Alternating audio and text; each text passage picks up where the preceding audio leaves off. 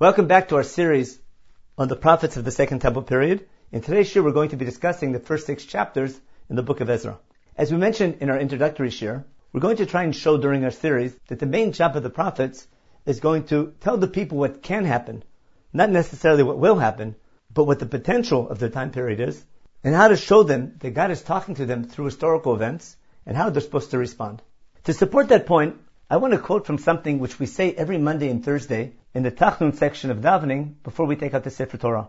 In that lengthy Tachnun, we quote towards the beginning from the book of Daniel in Perek Tet. I'm going to simply read the first part of the quote to make sure it rings a bell. In Perek Tet in Daniel, Pasuk Tet Vav, V'ata Hashem Elokeinu, asher hotzeit et amcha me'eretz Mitzrayim b'yad chazaka, v'tascha Hashem kayom hazeh, chatanu rashanu. We admit to God we've sinned, we've been evil, even though you're the God, our God, who took us out of Egypt with an outstretched hand. Hashem kechot tzidkatecha yashavna apcha b'chamatcha mircha Yerushalayim har kodshecha. Then Daniel asked God that he should take away his anger from the city of Yerushalayim. Ki b'chataenu uva'avonot avotenu Yerushalayim v'amcha lecherpa l'chol svivotenu. V'yata, and now Daniel asked, Shema Elokeinu et tfilat avdacha ve'otachnunav.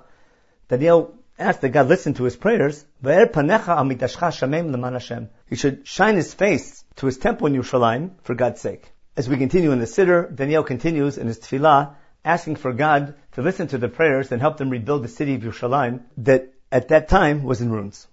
But if you look at the beginning of chapter 9 in Daniel and try to appreciate when Daniel delivers his prayer, it begins right before the decree of Cyrus. There we read,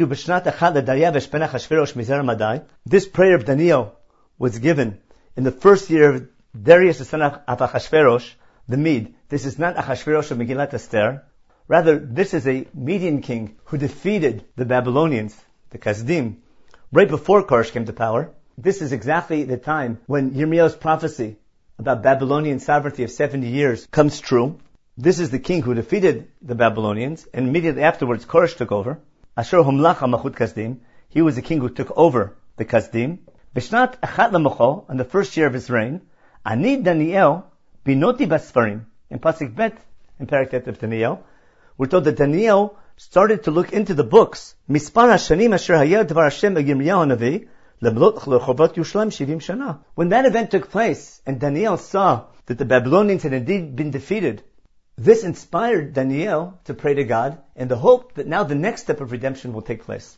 As you recall from our last year, Yirmiyahu doesn't say that automatically they're going to return after 70 years, but rather after 7 years the Babylonians will fall. That will give Am Yisrael an opportunity to return, but only if they pray to him. If you recall chapter 29 in Yirmiyahu, there he stated, if you pray to me, I'll be there for you. If you search me with all your heart and with all your soul, I'll be there and answer your prayers, and then I'll bring you back.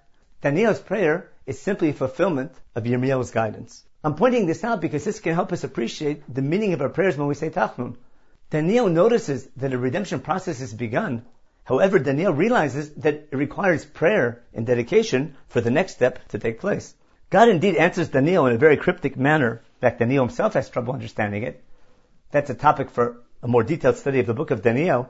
I simply want to point out that the Navi takes Yirmiyahu seriously and realizes that if Yirmiyahu's prediction of Babylonian sovereignty for 70 years is a punishment for Am Yisrael's bad behavior is finally over, Daniel sees this event as a call to the people to return to God in the hope that this will be the first step towards the rebuilding of Yerushalayim. Does that mean Yerushalayim will be rebuilt the next day? For sure not. But it means now there's an opportunity for the people to return. And that's exactly what happens the next year when the book of Ezra begins with the rise of Koresh to power, Koresh's famous decree allowing the Jews to return to build the Beit HaMikdash in Yerushalayim. And indeed, many of the people take the call of their prophets, return to the land, and attempt to build the Beit HaMikdash. Chapter 1 of the book of Ezra talks about who the leaders are at the time. It's Zerubbabel, who is the governor of Yehudah, appointed to lead them. And hopefully he'll become the king one day. But recall, they don't have sovereignty at this time. They're only given permission to build a religious center in Yerushalayim, to build a house for God, but they're not given sovereignty. And therefore their leaders only called a Pecha, a governor. But the people running the show will remain the Persians. We also hear about Yoshua the Kohen Gadol.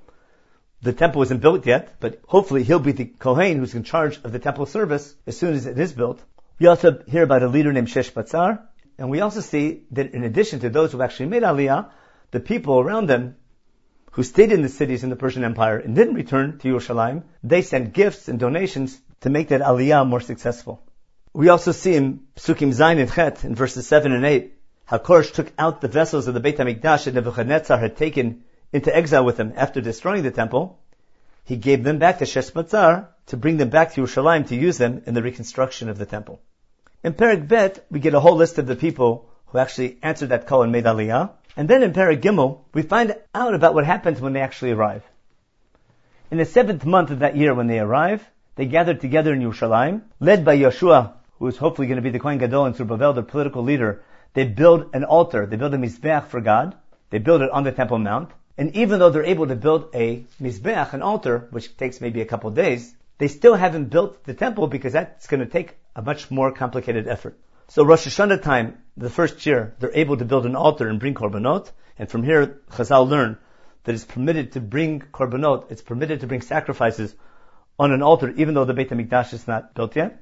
And then in the second year upon the return, they indeed have a groundbreaking ceremony. They get some of the building materials ready. Everything is set to go.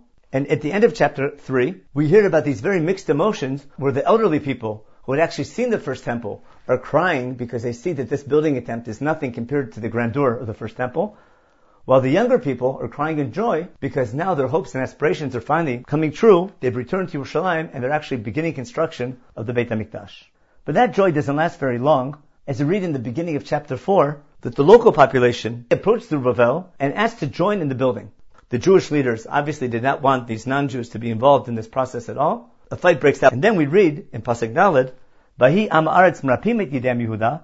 Because of that, the local population, the land, the ones who were brought there by the Babylonians during the time of Israel's exile, they weakened the hands of the people of Yehuda, uvahalim otam livnot, and they were scaring them from building.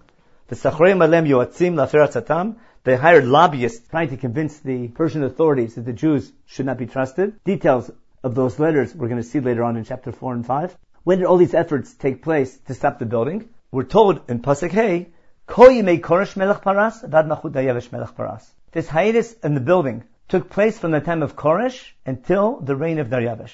In other words, the Jews return in the first and second year of Koresh.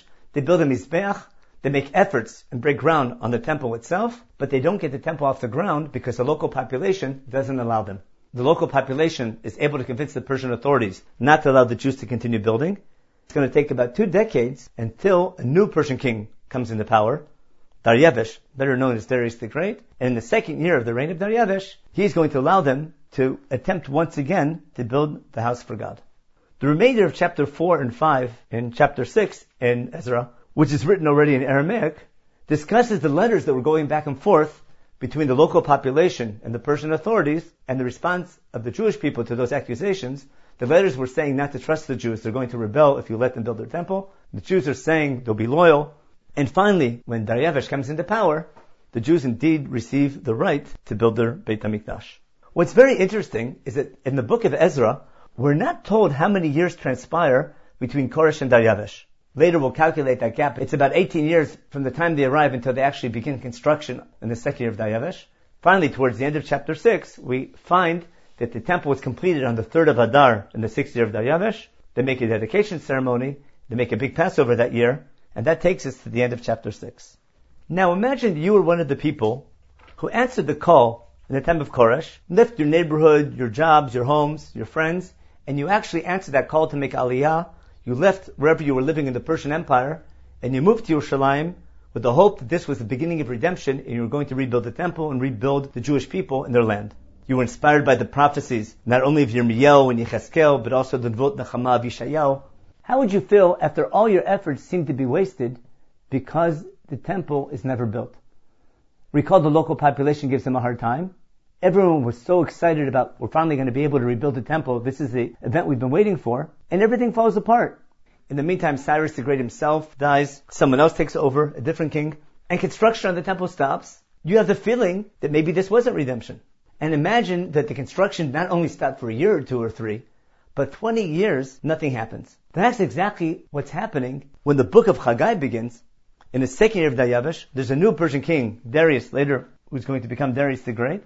In the second year of his reign, the Navi Haggai delivers a beautiful sermon to the people, telling them not to be in despair, but rather encouraging them to take the next move to get the temple built.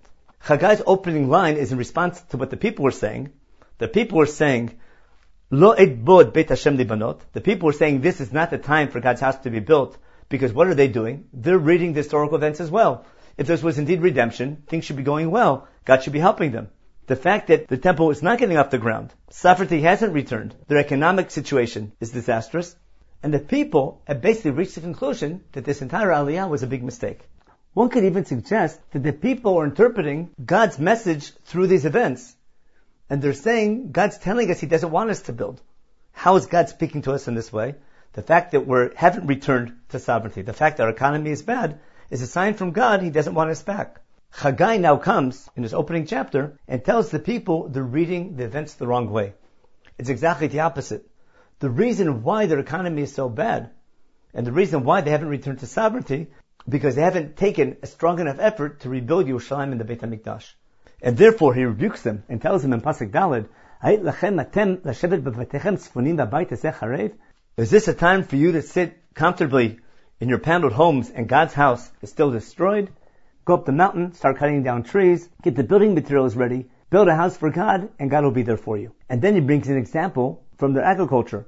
He says, look at your agricultural produce over the last several years. Nothing's growing.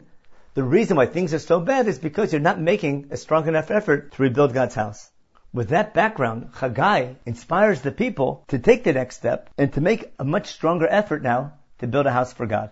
His first prophecy was delivered on Rosh Chodesh Elul in the second year of Dayavesh. His next prophecy is given on the last day of Sukkot, which is recorded in Perek Bet in the second chapter of the book of Chaggai. And there he tells the people, Pasuk Gimel, if any of you old timers are still around and remember what the first Beis HaMikdash looked like with all its glory, now what do you see in front of you? It's like nothing. It's clear to Chaggai and to the people that what they're trying to build now are nothing like what was built in the first temple, and therefore they need inspiration in what's called chizuk. Chaggai is telling Zerubbabel to be strong. Everyone's been given chizuk. Vasu, and get to work. I'm with you. Don't interpret events that God is not with you. God indeed is with you, and now He's waiting for you to take the next step. Then He promises them, in Pasachet, this next house, the second house for God, who can be even greater than the first. In this place there can be peace and things can go well. As we explained before, Chaggai is not saying this will happen, but this can happen. As opposed to the possibility what the people are saying, that it can't happen. The people reach the conclusion, this is not redemption, and nothing will come out of this return. Chaggai is telling the people, this can be redemption, but you have to take the next step. And indeed, 2 months later, and not coincidentally on the 24th of Kislev, Erev Hanukkah, they're finally ready to lay the first bricks of the second temple. As they're ready to break ground in the middle of the winter, Chaggai gives his famous nevuah on Erev Hanukkah of that year. There in Pasuk Tedvav, he tells them, pay attention to this day. Pay attention to this day, from the day before they start putting stone on top of stone. Look what happened beforehand. Beforehand, almost nothing was growing. Now pay attention, in Pasuk Yitchet, pay attention from this day on, from the 24th day of the 9th month of Kislev, from the day that they began construction on this palace for God, pay attention to this day. Up until now, nothing has grown. None of the produce from last year was successful. From this day on, meaning next year's crops, will be blessed, and you'll notice by next year how your economy is going to improve because of your actions in returning to God. Then in Pasuk Chaf, in verse 20, Chaggai gives one last prophecy on that very same day. This one is directed to Zerubbabel, the governor of Yehudah. He tells him there's going to be this big political earthquake that's going to take place. Big armies are going to fall. Mighty empires are going to crumble. And on that day, God says, I'm going to take Zerubbabel, my servant. He'll be my signature because I've chosen him. What Chaggai seems to be alluding to, that after all these events, sovereignty will finally return to Zerubbabel in the house of David. And once again, Jewish sovereignty will return to Yehudah, and Am Yisrael will be on the proper road of redemption. Very well may be that there's a connection between the date that was chosen to dedicate the second Beit HaMikdash and the time of the Chashmonaim and this nevuah of Chaggai, because the first people to actually fulfill this nevuah of return to sovereignty and return to prosperity were the Hashmonaim themselves. There was a potential for that to happen in the time of Haggai. It was not fulfilled, because again, Haggai didn't say this will happen, this can happen. It very well may be that they saw in their success and God's hands in their deliverance a fulfillment of what Haggai had mentioned several hundred years earlier. To summarize Haggai makes two very basic promises to the people. Haggai promises them that if you take a more serious effort towards building the Beit HaMikdash, your economy will improve and your sovereignty will return, specifically because they had no sovereignty and their economy was so poor, the people thought God was not with them and they were not supposed to continue building. Haggai tells them exactly the opposite. Make a stronger effort to return to God and build His Beit HaMikdash, and God will help you with your sovereignty and your prosperity. Haggai has a colleague named Zechariah. He also begins his prophecy in the second year of Daryavesh, a month or so after Haggai, but his main message is that people have to return and do proper tshuva. In Pasuk Gimel, he tells the people of Amarta Lehem, Kol Mar Hashem Tzvot, Shuva Elaynu Hashem Tzvot, Vashuva Lechem. You return to me, and I'll return to you. Don't be like your forefathers who didn't listen to me. If you continue in their ways, I won't be with you. But if you do follow me properly, I'll be with you and help you rebuild your temple. Zechariah then continues with many visions which represent the manner through which God is going to return to Yerushalayim. But as we're going to see now, Zechariah is going to put all these visions on all this hope of God returning, not only built on God's mercy, but also on the people's desire and willingness to be an active partner in that return. One of the biggest problems that the commentators have when they try to explain Zechariah is that we know that the Shekhinah did not return in the Second Temple period. So how could it be that Zechariah's nevuah did not come true? Rabbi Yehuda Levi, in his famous work called the Kuzari, discusses that question in the second Mamar, section Chav Gimel and Chav Dalet, and there he explains that there was a potential for God to return in the Second Temple period. Zechariah wasn't lying. It's not that his prophecy didn't come true. His prophecy was simply stating this is the potential that you have, but the potential had to be actualized by the people's deeds and actions. And there he explains what went wrong, why the people weren't ready to return to God in the manner that He required. Therefore, we continue and say the potential that Zechariah was talking about remains eternally. It can happen one day, but if it'll happen, it will always be dependent on our behavior as well. To show that inside, we're going to read several psukim from a nevuah that Zechariah gives 2 years later, when he's faced with a very famous question: should the people continue fasting on Tisha B'Av now that the Second Temple is being rebuilt? As you recall, the Jewish people instituted 4 fast days after the First Temple was destroyed: the 10th of Tevet, the 17th of Tammuz, the 9th of Av, and what we call Tzum Gedalia, the 3rd of Tishrei. Those fast days were instituted because of events that took place at the time of the destruction of the First Temple. The Jewish nation in exile in Bavel had been keeping these fast days for some 70 years, and now in the second year of Daryavesh, the construction of the temple had begun, and news of that construction already made it to Bavel. The communities in Bavel sent a delegation to Yerushalayim in the 4th year of Daryavesh, about a year or two later, asking the famous question, Hevkeh b'chodesh hachamishi, do we continue to cry in the 5th month? In other words, do we continue to fast on Tisha B'Av now that the Beit HaMikdash is being rebuilt? God's answer to this question forms one of the most beautiful sections in Zechariah, something which obviously has a message and meaning for all generations. Chapter 7 in Zechariah begins by describing this question that was brought by this delegation in the 4th year of Daryavesh. And the first answer that God gives is, why are you asking me about fasting? That was not a decision by God to fast. That was a decision by the people to fast. God says, you're the people fasting, you decide. However, in case you're asking God what He wants you to do, Zechariah begins his answer in Pasuk Zayin. Perek Zayin, Pasuk Zayin, chapter 7, verse 7 in Zechariah. Halo et dvarim asher kara Hashem biyad hanavim harishonim. What does God want you to do? If you want to fast, that's up to you. But if you want to know what God wants you to do, simply the same words that God called upon His people through the Nevi'im during the First Temple period, referring to Yirmiyahu and Yechezkel, and most likely also to Yeshayahu, Biot Yerushalayim Yoshevet U'Shleva, the same message that these prophets gave when Yerushalayim was still built and living quietly, and they were forewarned, if they don't improve their behavior, destruction might come. The message that people need to hear in the beginning of the Second Temple is the same message that the people already heard when things were going well in the First Temple period.